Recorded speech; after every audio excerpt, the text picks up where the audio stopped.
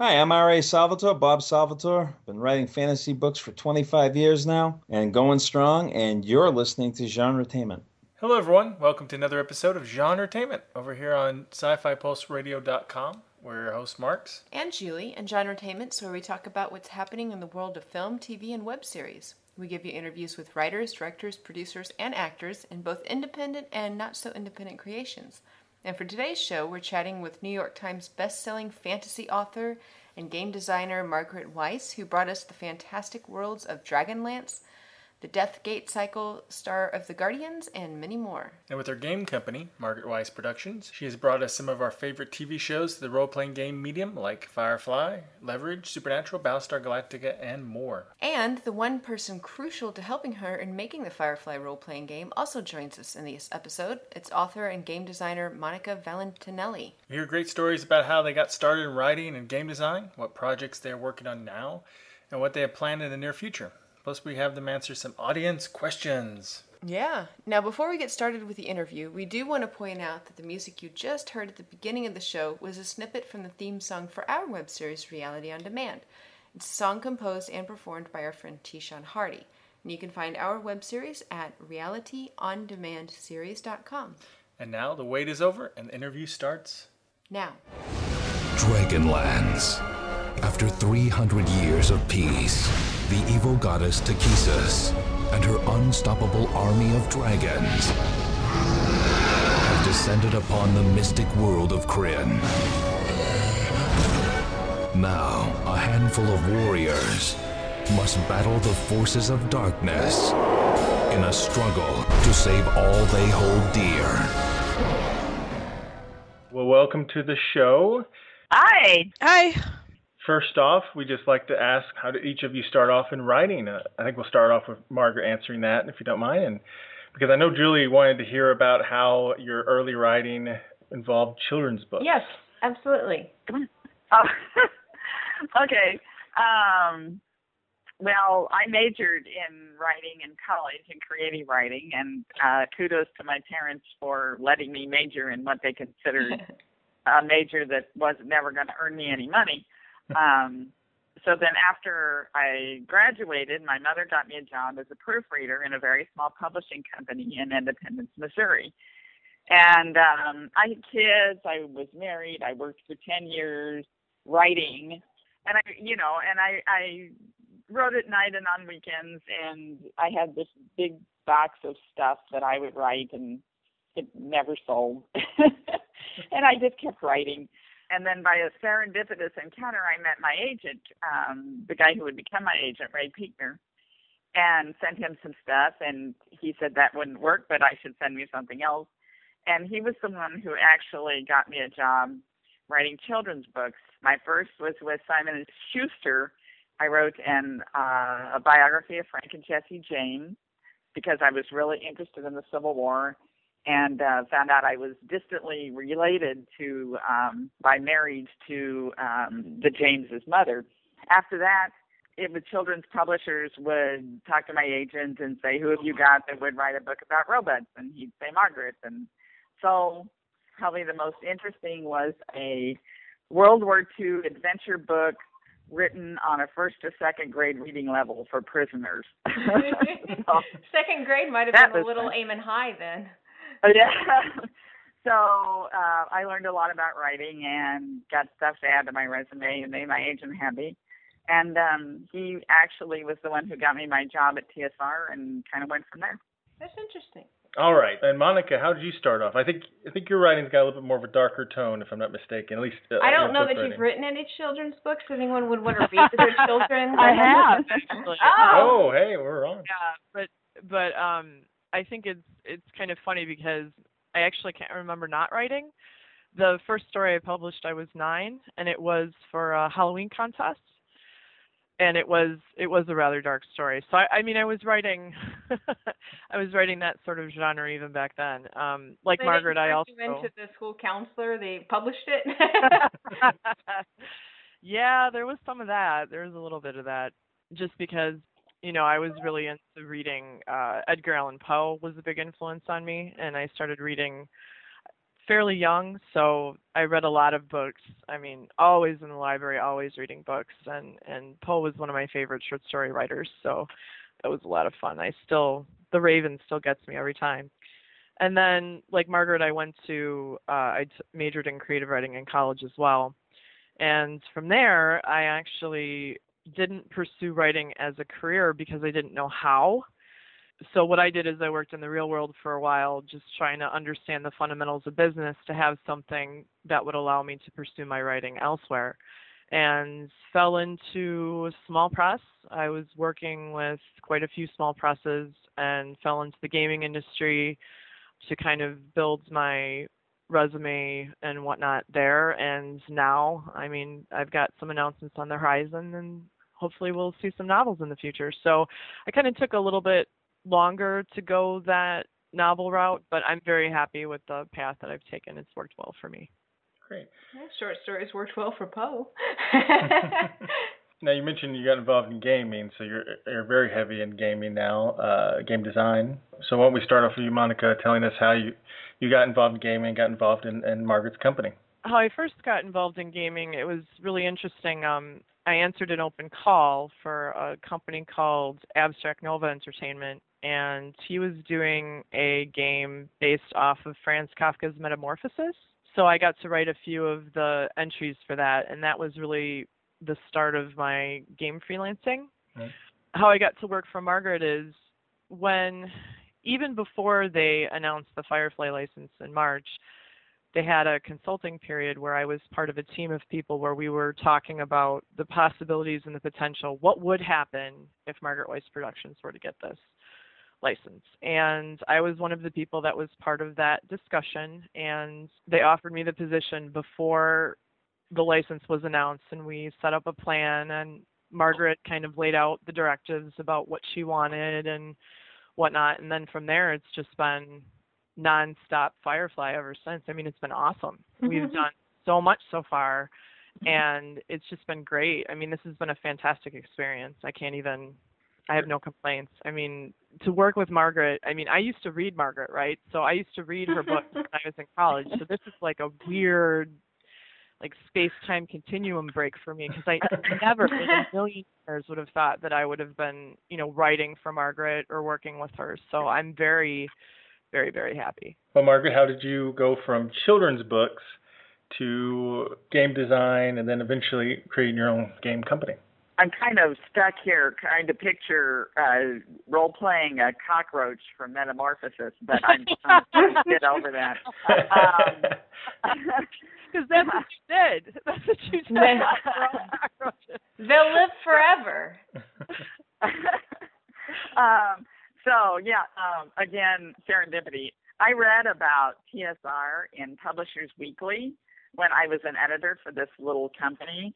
And they had this whole article about this company that had gone from rags to riches, basically in Gary's garage. Then they were on the Fortune 500 list. It just sounded absolutely fascinating to me. So I got a friend, and he played Dungeons and Dragons or ran a D&D game for my family. Absolutely loved it. I thought it was so great for my kids.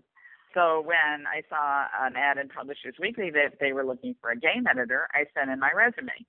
And they sent me back the game test that you took to show that you knew a lot about games, which I didn't, and so I flunked the test miserably. So as it happened, Jean Black, who was the editor of the book department, called my agent, Ray Piegner, and said she was looking for an editor who was also a writer, and did Ray know of anybody? And Ray said, why, yes. I have a client, Margaret Weis, and she's already sent in an application. So Jean went over to the game department and pulled my application. She really liked what she saw, and so she called me. I borrowed some money from my parents, and because I was newly divorced, totally responsible for 2 kids. So I flew up to Milwaukee and interviewed with Jean, and she hired me that day. Oh, that's great. So, yeah, that's how it went. It was meant to be. It was. Now, how did that evolve over the years into you actually creating your own game company? Wow. that involved me getting married again for the second time. And my husband at the time, I had breast cancer. I was thinking of something to do other than thinking about the breast cancer. And at the time I was doing radiation treatments, which meant we had to drive an hour each way to Milwaukee every day to get my radiation treatment. So we started talking about, ideas for games and stuff like that. And we started a company of trading card games. We had met with Peter Atkinson. He was really nice, talked to us a lot. From there, when the trading card game market kind of imploded, we moved on to role-playing games. And then I got divorced and inherited the company. So kept on from there. We got the Serenity license. Hey, if you got the company and the divorce, you won. I did, yes. So I got the Serenity license and lots of licenses after that. It's just been lots of fun. Uh-huh. Now, the first role-playing game I ever played was like classic Star Wars. And but actually the first role-playing game book I ever read, oddly, I think unusually, ended up being the paperback RPG companion book to your Dark Sword trilogy. And and I really enjoyed gaming on the point as a player, but that was the first time I kind of got to see like how to do the rules and everything. So it was a really cool introduction, and it was a really unique format of how it was done. I was kind of wondering how that kind of evolved, what sparked that idea, because I haven't seen it done very often. No, and I really think it would work again if we, somebody would just give it a try.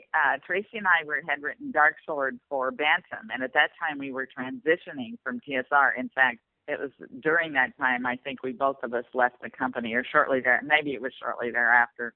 That was during the Lorraine Williams reign. So Bantam was really excited about tying us back into the role-playing game industry, and Tracy had an idea about doing an RPG, but Bantam couldn't figure out how they would sell like this giant hardback, plus it would be expensive. So we got the idea of doing a paperback and doing a story that would go along with it and put the game out in paperback format, so it would be shelved right there with the paperback book, which I still think was a great idea and is a great idea. It's just nobody has ever done that since. Yeah, I thought it was, because I found it in my library. I was like, hey, Dark Sword trilogy. I can't remember if I read Dark Sword or Dragonlance first, but I can't believe I had it in that library in that small town. Yeah, I had too, because it's very hard to find. It's a very, very, like, if you took it and the surrounding towns, they'd be on their way to a decent-sized town. So what she's saying is I was raised in a small town. I'm shocked. It was cool. But they didn't have D&D books in the library back then, and so they had that paperback there, and I was like, hey, it's another book, and then I looked at it, and I was like, wait, what's this role-playing game? It's kind of like that Star Wars game I played. Star Wars thing I did. Interesting, and so it was really cool. It sparked my imagination. Yeah, because most people's first RPG is D&D, I think. Yeah, it wasn't D&D for me at first, so not. Oh, we're the original Star Wars generation, so that's why. Now, Margaret, you and Hickman have been credited for starting the sort of subgenre of game-related fiction. Now it seems like every role-playing game book out there has a book tie-in. So back then that was like, I'm pretty sure the first or one of the first that did it. It was the first, yeah. So was it a risky idea back then, creating this Dragonlance book series with the role-playing game? Oh, yeah, absolutely. There were many first with Dragonlance that were considered risky ideas. Dragonlance was the first role-playing game that had an overarching story arc. Before that, there was like, you go on a quest to find the dragon, you kill the dragon, you get the treasure. Next module, you find the dragon, kill the dragon, get the treasure. I was so sorry for the dragon. And there's dungeons involved. Yeah. I was so sorry for the dragon. I mean, it's not his fault. Yeah. So Tracy and his wife Laura came up with this idea on their drive from Utah to Wisconsin to go to work for TSR. And the idea was that you had a role-playing game that had a higher purpose than just killing dragons. And so they came up with the idea of Dragonlance, in which there were good dragons and bad dragons. You were trying to save the world from the evil Queen of Darkness. And they envisioned 3 modules that you would do this, that players would play this. Well, the company liked the idea, and they expanded that to 12 modules, one a month, and then there would be these books that would accompany the modules. This was Gene Black's idea. And this was the first time that TSR had ever published adult books. Dragonlance was also the first game to have pre-generated characters because we needed those characters to be in the modules that would also carry over into the novels. Right. Gary was totally opposed to this idea, absolutely hated it. In his mind, role-playing games, the fun was rolling up the characters. Gary was out in California at that time, however, and we just kind of chugged along under the radar. And then it came to being published, and nobody had ever heard of Weiss and Hickman. Our distributor, Random House, predicted doom and gloom. The novel was going to fail. Management gave Tracy and I to understand that we would be selling the books door to door. They published the smallest amount of paperbacks they could publish for the cheapest price. That first book sold for $2.95, and they only did a print run of 30,000. Oh, man. Yeah, and, you know, much to everybody's astonishment and surprise, and after a whole another big turmoil, the first book hit the New York Times bestseller list. So they had to print some more. Yes, they did. Now, it's well known that, Margaret, you don't actually read fantasy books much. So, and I get the impression that you're not like a super avid gamer yourself. Currently. Yeah, currently. So where do you get your influence? Yeah, the reason I don't game a lot is that all my players, the people I used to play with, moved. Oh. Yeah. You should do Google Hangouts. There you go. Yeah. It's not really the same. You can't share brownies or nudge someone awake. Yeah, I know. No. You can poke people on Facebook, though. That's true. I'm curious what authors do actually influence you in your writing. Oh, wow. I tend to go back to the classic, Charles Dickens, Bleak House, David Copperfield, let's see, Jane Austen, Alexander Dumas, The Three Musketeers. I'm doing kind of a series of swashbuckling books now that I go back to Dumas. Mysteries, I'm a huge mystery fan. I could never write one, but I love reading them. I'm reading the Louise Penny novels right now. She breaks every single rule in writing that anybody ever taught me, but she gets away with it. They're just absolutely amazing. Let's see. Chaim Potok, love his novels. Mary Renault. So, yeah, I could go on and on. Yeah, so it's not very genre specific. It's just good writing. Yeah. Yes. Yeah. That's important, yeah. Yes. And Monica, so what are your influences? What authors influence you? Oh, geez. We know Poe. We know Poe, yes. Yep. Yeah, Poe was an early influence. You don't know Poe. Oh, sorry. I'm curious about since a lot of people who like. Poe was an early influence for me. A lot of the Twilight Zone, huge influence for me. I really liked Twilight Zone growing up. Uh-huh. Also Hitchcock and a lot of his sort of atmospheric stuff. The fiction, I mean, I've read everything. So I just read very fast, and I really like books. So you name it, I probably have read it.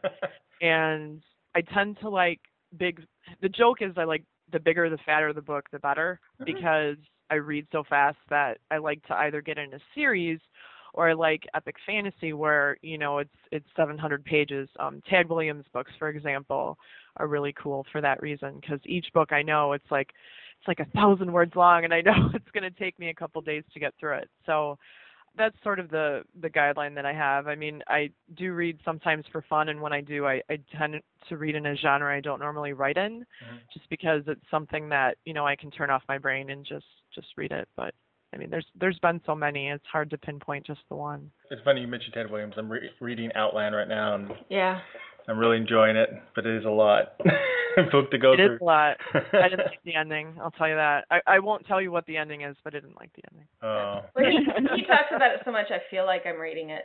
So. Oh, really? Yeah. There's a video game coming out based on that, too, an MMO. I heard something about that, yeah. What about Lovecraft? Is that an influence on you at all? I know a lot of people who read Poe like Lovecraft. So I came into Lovecraft late. Mm-hmm. I read King and I read Barker and a lot of the horror authors, especially in the 80s when horror was more popular than it is now as a genre. And I didn't find out until much later that Lovecraft was one of King's influences. So sometimes what I like to do, because I'm a super nerd, is I like to read authors in chronological order to see how they started and then see how their writing style progressed. And I think it's really interesting when I hear of other writers' influences, because sometimes what I like to do is go back and then read those and then see how that affected their works. And that's kind of how I fell into Lovecraft. It was that, and a lot of people were talking about Cthulhu, and I didn't know who that was. I was like, what kind of name is that? I mean, this spell check doesn't cover that. So so then I went back and I read, more of the classics and kind of focused a lot on pulps. I read that, and I read, a lot of Robert E. Howard stuff. I find Lovecraft to be really interesting, and and his worldview is very interesting, but he is, for me, very hard to read. So I can only read one short story, and it does take me a little bit, because the tone and the language is not. It's a bit cumbersome. It's wordy. It can, yeah. That's my euphemism for it. It's cumbersome. Yeah. I think there should be Cthulhu versus Dragonlance. I'm just saying. Dude. They're totally. I read one horror author, and that was Shirley Jackson, and she was amazing. I loved her stuff, and I've never read anything after her. She ruined you for everyone else, huh? Well, I think there's two different kinds of horror, and for me, I always liked the one where there was more mystery to it. So, my tastes always were, like, I loved Agatha Christie. I mean, those books for me. And I really like the more mysterious elements of that stuff. But if it's, like, really gory or anything like that, then I probably won't read it. Because it's just not, for me, Did you that's ever read Shirley Jackson? I don't know if I have, but you know what? I'm going to add that to my reading. We have always lived in the castle. That is just absolutely amazing. Haunting of Hill House, that's her most famous one. My favorite was We Have Always Lived in the Castle. We Have Always Lived. Okay, I'm going to check that out. I'll put it on Goodreads. And of course, everybody knows The Lottery because you're forced to read that in high school. Yeah. That's disturbing. Yes. So we talked about influences from authors. What are your influences when it comes to games, gaming design, game mechanics? What kind of games you guys have played? Oh gosh. Wow. A lot. Apparently that's a loaded question. Yeah, when we worked for CSR, we played games on the weekends, and we didn't want to play Dungeons and Dragons because we played that, we were involved with that all week. We played a lot of Toon back in the day. We used to have some crazy Toon games. Michael Williams, he wrote the poetry for Dragonlance. He was a psychotic duck called Quackquilin Onassis in a pillbox hat with a submachine gun. It was crazy. So that's one I remember vividly. I think that's a book right and just, there. Just all sorts. Just because we were around so many games, and all the game designers, everybody was always playtesting. Yeah. But, what about you, Monica? What's your game influences? I tend to, like Margaret, I have to play a lot of different types of games so that I understand other sorts of games, like professionally. But personally, I like games that are a little bit easier to get into. Character creation, usually, if it takes longer than half an hour, I tend to kind of tune that out a little bit. For me, that's really the good test of a system, whether or not I like it, is how fast character creation takes. I started out with Vampire the Masquerade, so I came at it from a completely different aspect, more of a storytelling-based aspect. So it's a little interesting to me because I fell into D&D and really appreciated all of that work later, as opposed to the sooner aspect. And I think it's probably because of the groups that I was running around with in college and just who I happened to run into. It was just sheer dumb luck that I didn't start with D&D. But now I play a lot of different types of games. I play everything from the White Wolf stuff to obviously the Cortex Plus stuff that Margaret puts out, and Classic. I've also tried to play Classic as well. Had a session of that to kind of get a feel for it. But a lot of different types of games. What's the one that I really liked that I played that was an indie game? Fiasco. I had a lot of fun with Fiasco. Cool. Savage Worlds, just a lot of different types. I tend to prefer more rules-like games. Yeah, I'm well known for, I'm a more casual gamer. If it's a very rules-heavy game and they're spending 15 minutes arguing about the math of some sort of thing, I fall asleep. And the joke is wake me when it's my turn, and then I just do a quick, and then I bash him in the head. I definitely think it's a style though, right? And I think that it's interesting because there's definitely an audience that likes the style of very rules-heavy games. I think that's great that there's stuff that like that there for them, but it's also nice to have the rules-light games or the more streamlined games too, because it just kind of shows you just how many different types of players there are. Yeah. And I think that's one of the beauty of being in the gaming industry is that if you can think of a game that you like to play or a style that you have, there's a game out there for you. Yeah, that is really great. So let's talk about the Cortex rule system. Let's talk about your games. What's a rough idea, if someone is listening to this and they haven't played any of your games to date, how does it compare to some other games and just a general feel of it?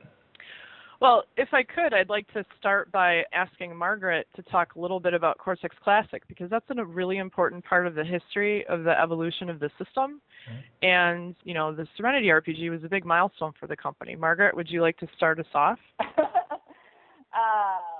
When we got the Serenity license, we wanted a game. We knew that there were a lot of people out there that were huge Firefly fans. Brown coats. But they had never role-played before. This wasn't like doing your standard adventure module for what you knew would be a D&D crowd. So we wanted a game system that would be very easy to teach somebody how to play. And one of the things I was most insistent about was that the dice rolls should make sense. I mean, with Dungeons & Dragons, somebody always had to tell me which dice to roll. I never understood it. Mm-hmm. I don't understand it to this day. I just, roll the dice. And what I loved about the Cortex Classic system was that each die was a skill roll. So, you knew your strength was a D8, your, wisdom was a D, whatever. And we went from there. So, if you were shooting something, you would do strength versus skill and, roll those two dice, and that was it. That's kind of a simplification. That's one thing I really liked about that system. And we actually, when we played it at, I think it was Dragon Con, we could actually teach people how to role play within 5 minutes. We'd say, here's your character, this is what you roll, this is why you roll it, go. That's really great. And we had assets and complications that kind of helped flesh out the character. For example, Jane had the complication of crude. And so, when Jane would try to do something, if the complication crude came up, he's trying to, get into a fancy restaurant and bribe the maitre d'. Knowing Jane, he just goes ahead and slugs the guy. Mm-hmm. So that that makes life hell for Jane and for the crew. So we added that distinction, and we just kind of went from there. And then Cortex evolved when we got different licenses like Smallville and Marvel, where we felt that the game needed to reflect more about the license, about the setting. And so it kind of went from there. And Monica will take it from here. Thanks, Margaret. I obviously haven't been around the company very long, so it's really helpful to have Margaret on the call because she can remember things that I just don't know. So it's great. So yeah, I mean there's an evolution of the system. Cortex Classic is very easy to learn, and it's its own style. And Cortex Plus has 3 different styles within that umbrella. There's action, there's dramatic, and there's heroic. And each one kind of has its own little tweaks and niches. What's really cool about the Firefly game, and real quick, I'll just tell you the difference in case you didn't know. The Serenity RPG came out in 2005, and that was based on a license with Universal Studios. And this which debuted in 2013, is based on a license with Fox. So this is primarily grounded in the television show. So there's a lot of things that we can do setting-wise that are really pretty awesome because we can dive deep into each episode that was in the series because there was only 14 of them. And, we can do rules for Badger and Patience and all of those secondary characters that you saw in the show too. Mm-hmm. So, but one of the design goals for the Firefly RPG was not to leave the people that played or bought the Serenity RPG completely behind because it was a very popular game for the company.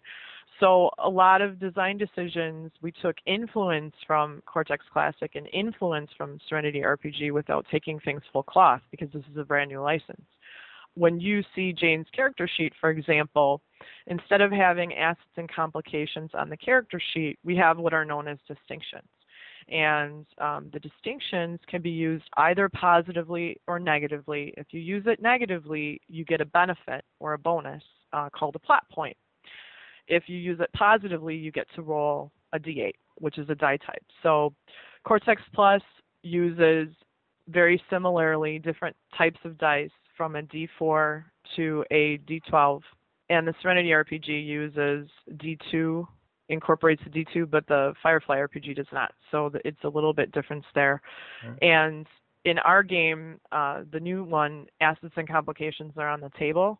And that's where the good luck, bad luck aspect of the show kind of comes into play. But we kept the skills, right? So you're always rolling an attribute and a skill. You're always rolling 2 dice no matter what. And then you're adding other dice to create a dice pool. And all you're trying to do is beat the GM's total. And the GM's total is always rolling 2 dice no matter what. And then they create their 2 dice or their dice pool, and then they add the 2 highest together. So, for example, let's take Jane, because Jane's a fun character. Say somebody makes fun of his hat. The GM would roll 2 dice and call what's known as setting the stakes. So he's going to pick a difficulty die, and we'll just call that a D10. And he's going to pick a die to represent the extra or the thug in a D8. So he's going to roll those 2 dice, and he gets a 5 and a 6. So he's going to add those together and get an 11. Now you as a player have to roll, as Jane, what are you going to do? So I'm guessing Jane would probably slug the guy, right? Mm-hmm. Mm-hmm. So he would roll his attribute die, which is the physical, D10, and then fight, which is another D10, and then his mercenary die, or crude or family ties, depending upon how he wants to narrate that scene. Or if you wanted to butt him with a gun, he'd also add Vera, because Vera is equipment in the game are known as assets and signature assets. So he's going to roll all of his dice, and he gets a 16. Well, guess what? He slugs the guy. He does it so well, he goes flying across the room, and because he beat the GM by 5 or more, he gets the big damn hero die. So he takes his highest die type and then banks it for the next time. So there's some definite influences from the Cortex Classic system, but it still uses the same engine that Cortex Action, which is found in Leverage, and how some of those other Cortex Plus games work. Mm-hmm. That's great. Yeah, you have a lot of great licenses because we love Leverage and all of them basically. Yeah, I think all. So are you both fans of all these shows? I've been. You go first, Margaret. Yeah, a huge fan of Firefly. Yeah, So, Monica? Well, I mean, I can't think of anything else. I go to sleep, I think of the verse, because, I mean, we're working on the core book right now, and that's pretty much all we've been doing is, talking everything from naming conventions to, we just did the math on our ship chapter, and I think I think there's like 10,000 different permutations of ships that you can create. I mean, there's all different kinds of, this has been my life, and it's been really, really fun. So kind of have to be a fan. If I didn't like it, I wouldn't have taken it. Okay. That's a good lead into one of our first listener question. Yes. From Ryan McCurdy. He asks, what's the first step in creating a game?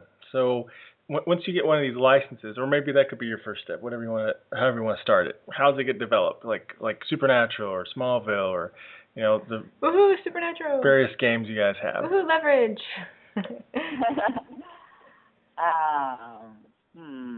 Wow. Steps. There's so many steps, and it kind of seems like they all happen at once. Uh-huh. Mm-hmm. You Because know, it's and timing, I think, right? yeah, each game was different. With Dragonlance, Dragonlance started with Kitiara, Lorana, and Tanis. Tracy had an idea for a game that would feature those three characters and knights that rode on dragons. And that was the basis for Dragonlance. So Firefly, obviously, it would be the episode and the characters. Probably the characters would be our starting point. Of course, we already had the game system. We just needed to modify that. But the characters and then the verse and the verse in which they live and travel. Monica, what do you think?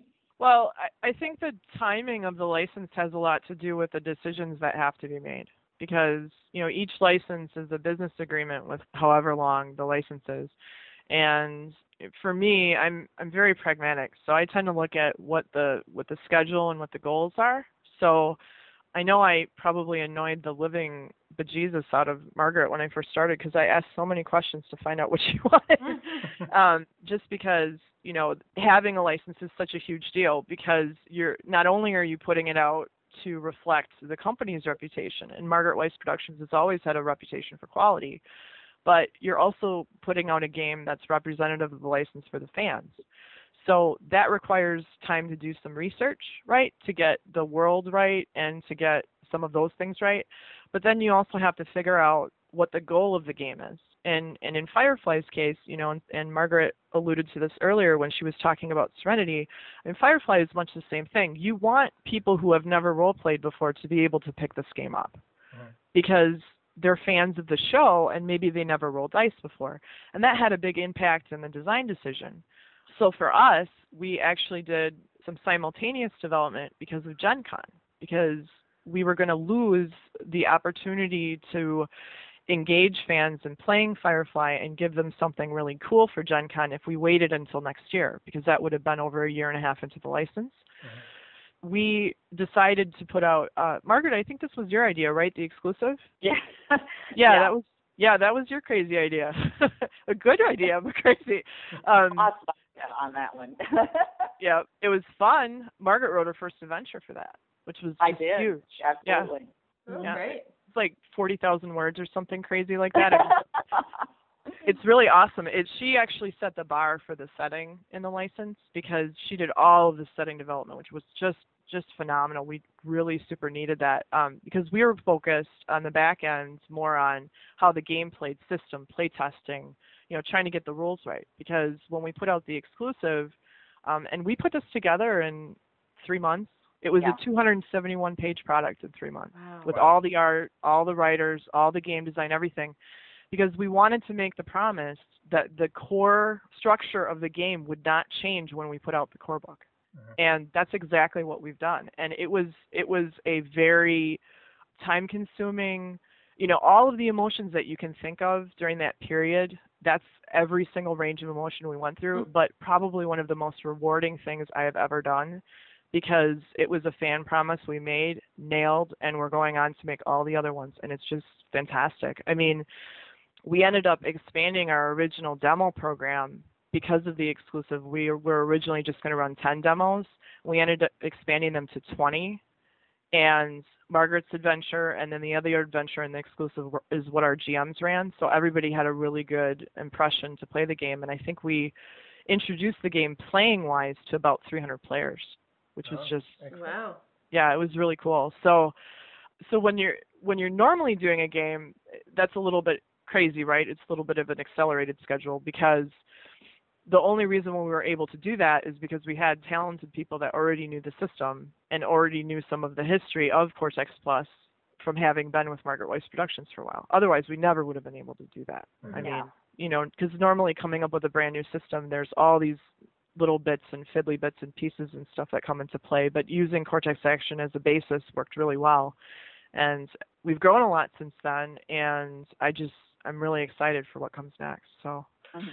I was going to say now, I know, Margaret, you said that you're a huge Firefly fan, which is really cool, by the way. Is that, I mean, how do you go about deciding what shows that you're going to make a role-playing game out of? Did you, like, I love Firefly, that should totally be a role-playing game, let's make it happen, and then, you know, you watch Leverage and Supernatural and go, or did you think maybe these shows have such a fan base that might it might be a really wise business decision because their fans might be into this. You know, Firefly was totally because I love the series, and when we heard Serenity was coming out, I thought we really need that license. Nobody was more shocked than I was when we actually got it.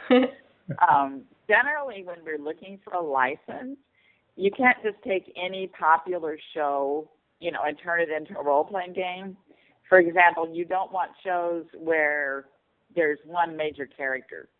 You know, you want an ensemble cast so that everybody gets a chance to play, you know, like whatever characters they like, different characters, instead of just supporting the main hero. So that's one consideration. I think we're looking for shows that appeal to a demographic that we know is interested in role-playing games. So that's some of the considerations we go through. So no Grey's Anatomy. Oh, darn. Well, you know, Grey's Anatomy would work because there's an ensemble cast. You could play, you know, any of the different characters, but I'm just not sure. The storyline would be who's sleeping with who, and that would pretty much be yeah, exactly. Oh, that could be interesting role playing. You are not LARPing Grey's Anatomy. or teaching surgical techniques. Probably not, you know, something that you really want to get into. I'm just telling him he is not LARPing Grey's Anatomy then, you know. Something Margaret brought up that I just want to touch on real briefly.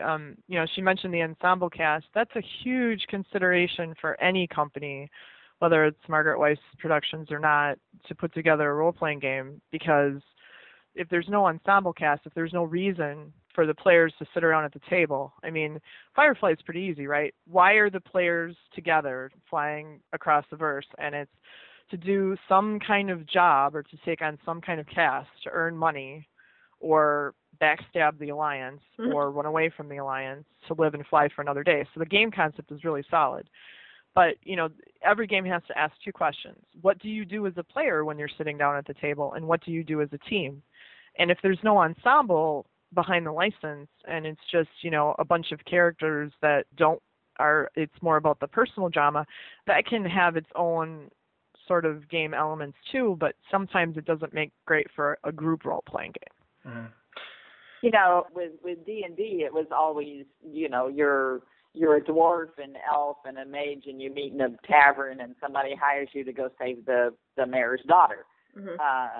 So that's how they put an ensemble together. Yeah. And that actually doesn't work very well on television usually. No. Yeah. No. And we encountered that because I was asking for, you know, what are the most powerful moments in Firefly that you want to learn how to role play? And there was, you know, about a third of the comments were about a powerful emotional moment that they felt connected to a crew member where they said something witty or they did something that they normally didn't do or something like that. And those are some of the moments that come out naturally at the table, but that's not something you'd roll dice for. So it's really interesting to me because it's that interaction and the banter is one of the reasons why people really like Firefly in particular very much, but it's also the reason why people really get into television shows. I'm a big fan of Once Upon a Time. Oh, yeah. And I think it's a lot of fun because I like to see the way that they're reinventing some of the characters, and, you know, I like to guess who's Pocahontas and who's not and all this other kinds of stuff. But if that character element wasn't there and it was just, you know, this is a reimagined fairy tales thing. Well, you know, I already know the story of Cinderella, but it's that human element that they're bringing back into it. And that's one of the things that we're focusing on when we talk about and teach people how to play the game, is how to get that level of crew interaction if you decide to create your own crew. Yeah, they have a really good, you know, reimagining of it, and they have a really kick-ass cast. They always seem to have. I'm thinking, hey, another license. Oh yeah, and don't forget, Once Upon a Time in Wonderland's coming out too. Yeah, wow. So you get to. Yeah. That one looks interesting. Yeah. Looks more adventure-like. I can't wait to see. Oh, what's his name? The actor where I can actually understand him better. The English guy from Being Human. He was really awesome in Being Human as the werewolf. But right. Yeah, you only understand about a third of what comes out of that poor guy's mouth. Well, in addition to licenses, though, I'd like to take the opportunity, maybe let your fans know that we do have games based on Margaret's stuff coming out. Oh, Ooh, good. what do we have, Margaret? Well, the swashbuckling series I was talking about, Dragon Brigade, Mhm. that's going to be a Cortex. Is that an action game, Monica? Or drama? I'm not 100% sure. I believe it is based on action as opposed to think drama. so. Yeah. But it introduces magic, which we haven't used introduce magic into Cortex Plus. So this game will introduce magic, which is part of the novel, and that's not sure when that's going to come out. The artist, the game is done. We're just waiting on the artwork. So that will come out and introduce magic. We've got some other plans, other game stuff in the works. Kind of fun. I heard rumors a while back, possibly my favorite series.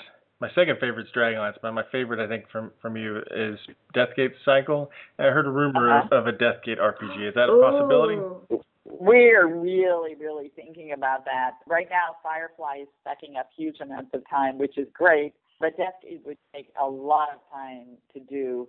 And so that's kind of simmering on the back of everybody's mind.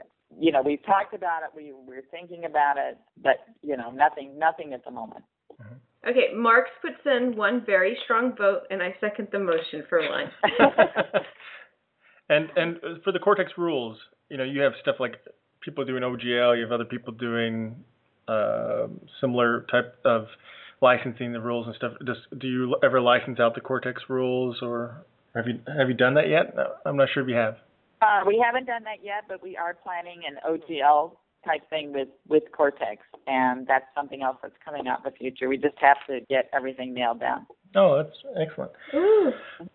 All right, so I better get the rest of these listener questions before we forget. Okay, before yeah. you're out of time. So The next one is from Stacia Outfield. Hi, Stacia. We used to belly dance together before she moved. Her question is, are there any more books about, am I saying this right, Raceland in the works? Are there any more books about Raceland in the works? I know he's a favorite character of yours. My husband and I will keep patiently waiting when you do. The problem is I see these names, but I don't know if I say them correctly. Raceland and all the Dragonlance books and characters are owned by WotC. I almost said TSR. They're owned by Wizards of the Coast, which is owned by Hasbro, and they're no longer publishing Dragonlance. So for the moment, no. Oh. yeah, I figured that was. I mean, I would love to. Tracy and I have some awesome ideas about what we would do with Dragonlance if we could do it. But right now, nothing. Okay, well, we have another question. Ron Newcomb asks, is there any talk of turning any of your, I'm assuming he's meaning your books here, into a film or show that hasn't been? Any kind of optioning that you've been trying to do? Not that I know of. And you probably would know. I would imagine you know. Okay. Well, you'd be surprised. Oh, yeah. Well, if it involves Hasbro, I probably wouldn't know. Oh, yeah, that's true. That's true. Okay, so he has other parts of the question. And to add to that myself, I'm kind of curious because the Dragonlance animated movie, came out a year or two ago, a couple years ago. Were you even aware of that being made at the time? Were you at all involved in it? Oh, yes, I was involved. I got to do the coolest thing. The guy who did the music, I thought the music was the most awesome part of that. And his name is just totally escaped me. He invited me to Minneapolis where he had a recording studio, and I got to sit in on the recording of the music for the film. And that was the most incredible experience of my life. It was just so cool. And I know the animation had problems, and it turned out, I guess, to be a really huge popular drinking game. You really? Because Tracy and I have cameos in that movie. They made little animated pictures of us or cartoons of us, and whenever we would pop up in the movie, you would take a drink. Oh my gosh. So yeah, but I thought the music was just absolutely splendid, and I was always really, the movie did good. It did better than a lot of people thought. It certainly exceeded Paramount expectations. But it had problems. The director and the animator got in a huge fight, which I didn't realize until after it was all over. It was it was difficult, but I loved the music. I love to see live action someday. I think especially the Dragonlance Chronicles would make a really exciting live action movies. Now, also Ron Newcomb also asked another question, and I'm not sure. He says, how has the industry changed and what's ahead for us? Don't know if he means role-playing game industry or book, so we'll tackle both, I guess. What do you guys think? Oh, the book industry has changed immensely, and I have no idea what's ahead. I mean, the advent of ebooks has just, revolutionized the industry. As far as role-playing games, we're seeing a real resurgence. We were losing market share terribly to video games, and but I think people are getting tired of just sitting in front of a screen, and they want to get back to playing games with their friends and, like you said, eating Doritos around the table. We're also seeing a lot more women in the industry playing the games. We're seeing a lot more families. Gen Con introduced Family Day on Sunday, and we've seen just a really big jump in our sales. Sunday used to be really dead for us at Gen Con. And since they've started having Family Day, we've seen a big jump in sales as families are getting into it. So I'm very positive about the future of the industry. Yeah, I mean, that's true. We've been to Gen Con, we've been to Dragon Con, and, these different conventions, and it really is a very family event. I mean, you see, parents there with young kids, even young babies, in strollers, and sometimes the whole family's dressed up together. It's actually really cool. Yeah, and I think it's more social than video games typically are. Yeah. Not hating on video games, but it's I don't really experience. like video games. I never mastered Pong, so I have a beef with those. What about you, Monica? What do you think? Well, I mean, a lot of what Margaret is saying is absolutely right. I mean, the thing is that, the ebooks have revolutionized the publishing industry. Nobody knows what's going to happen next. I mean, there's a lot of question about where the technology is going to go, which company is going to survive, what bookstores are going to do long term. As long as there's readers and as long as there's writers willing to write good books, there's always going to be some form of publishing. And I just have no idea what that's going to look like. Getting into the industry now is completely different than it was 5, 10, 20 years ago because, the publishing industry has been pretty much the same for years. And this has just thrown everything, upside down. In a good way, though. I mean, there's been a lot of very positive changes, I think, and readers, are getting more access to different types of authors than they have anymore. It's just a matter of, it's still going to take some time before it kind of settles down. And I think it's really interesting too because the writer to reader connection has increased with a lot of this upheaval because, now instead of sending a writer or a favorite author a fan letter, for example, now they can just, write into a podcast and have them ask their question for their favorite writer on the show. And it's just a really kind of a neat sort of environment for that. And I think it's an exciting time. With respect to role-playing games, my personal opinion is that it has partly to do with the economy. When the economy takes a dive, people are always looking for different forms of entertainment. And as Margaret had suggested, role-playing is a very social activity that teaches a lot of really good skills. You have to problem solve and you have to have, and still have fun. And, you buy one book or one game and it takes, just buying the Firefly core book, for example, would give you thousands of hours worth of gaming. And you can't get that kind of value from any other type of game. And there's so much replayable value and long-term value. It's just a matter of getting a group together. So I think there's a lot of reasons for it to survive long-term. It'll probably go through another incarnation like it has been. But from my perspective, role-playing games are ahead of whatever the publishing industry is going to do because they were working with PDFs years ago. Margaret, do you happen to remember when you first started working with digital PDFs for games? I remember when I went to TSR, we were editing on screen. We were doing on-screen editing, and we were way ahead of the publishing industry where you were still turning in manuscripts that you might print them out on a computer, but you use Courier 12 so that it looked just like the old-fashioned manuscripts you got on a typewriter. Mm-hmm. So yeah, we were way ahead of the publishing industry. TSR was as far as printing art and just about everything. Yeah, and that's been my experience as well with just playing and talking to people and being with the experiences that I have. And I just feel like if you want to know where the future of ebooks is going and publishing, look to what's happening in games. I think people are a little tired of having content thrown at them, and they want to make better choices. And, games provides social activity that, isn't just sitting down and watching something.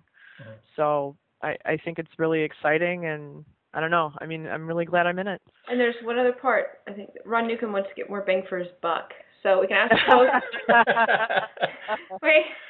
Whoever this guy is, I like how he works. He's got I have a question. Boom. All right.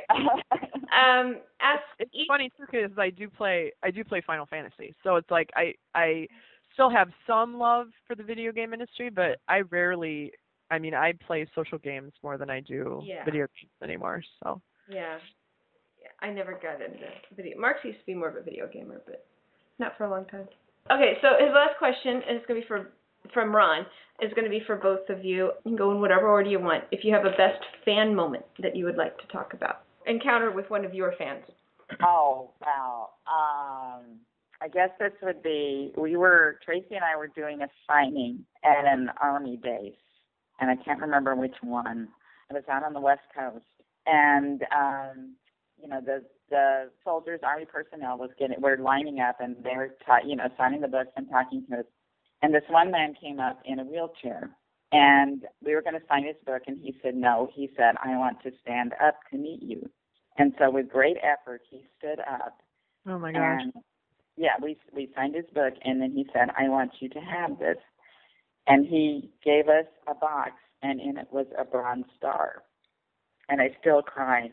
Oh.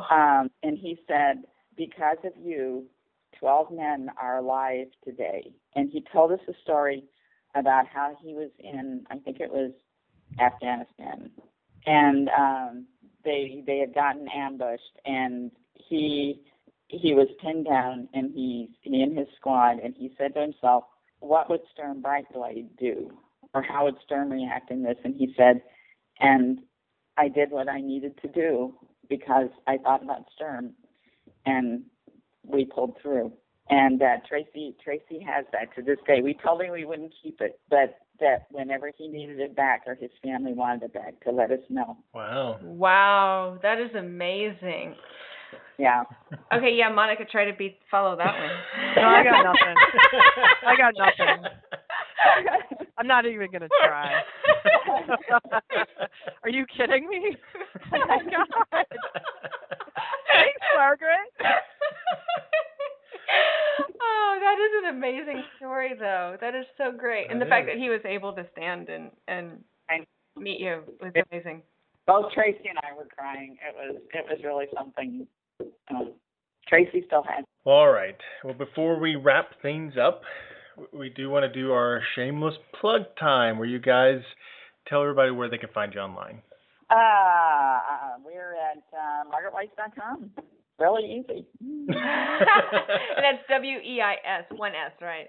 One S, yes. Okay, great. And our books are available on DriveThruRPG. They're also available online. The Firefly exclusive, since it was was exclusive to Gen Con, but you could also buy it online on DriveThru. But it is going away as of September 30th. Ooh. So also, you want to get that now.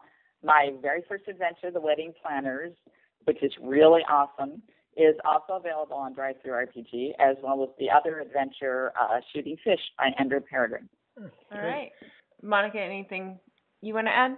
Sure. I wanted to talk a little bit about our Firefly RPG plans, if I could. My personal website is, because my name is so long, actually, it's, Margaret and I have had this conversation. I actually asked her if I should get a pen name, and she said no. No, not really at this point, yeah.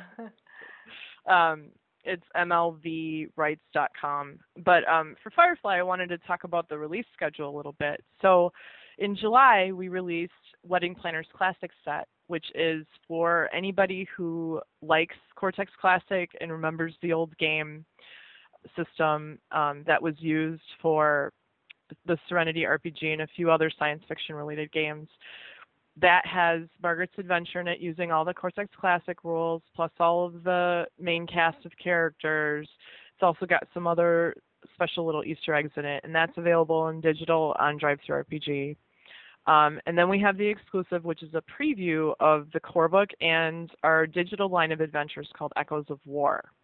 So Margaret kicked off the line with Wedding Planners, and once the exclusive goes away, her adventure will still be available standalone, but the exclusive is kind of like everything. It offers 2 adventures and puts everything in just one big package. So the Wedding Planners Plus version will still be available after September 30th, along with Shooting Fish and the Serenity Crew. And then we're going to have more episodes. Each Firefly Adventure is called an episode. And those will be released ahead of the core book. And the core book is going to debut at your friendly local game store nearest you in February. So that's what we're focused on wrapping up right now, both writing and editing wise, so we can get that underway to layout. It's going to look awesome.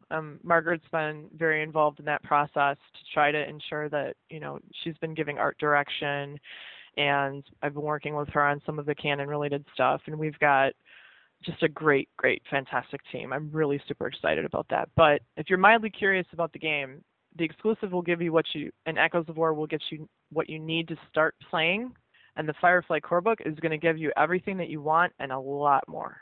It's going to be awesome. Take my love, take my land, take me where I cannot stand. I don't care, I'm still free. You can't take the sky from me. Hi, I'm George Straighton, screenwriter of Hercules and Xena Warrior Princess, and you're listening to Genretainment. Well, special thanks to Margaret and Monica for chatting with us, and we look forward to seeing many more books and games from these 2 creative pros. And also, we want to thank everyone who submitted a question for them. Even if your question wasn't chosen, we really appreciate having a great variety to choose from. Yeah. Yes. So that's it for today's Genretainment. We'll be back soon with all new guests from our favorite films, TV shows, novels, and web series. Coming up in the future episodes, we have the creative minds behind the popular indie role-playing game rule system, Fate. Yes. Now, in a few weeks, director John Badham will be joining us to discuss his new book, John Badham on Directing. He directed classic films like Short Circuit, War Games, Saturday Night Fever, and many more. I think you may have heard of him. So click on over to our website at genretainment.com or our Facebook page to send us a question for either guests. And we'll pick our favorites or, some of our top favorites. We'll roll a 20-side now. Yeah. Oh, we should do that. Now, if you like this interview, and you may enjoy our last episode in which we chatted with the game designers that brought us the games Mutants and Masterminds and DC Adventures.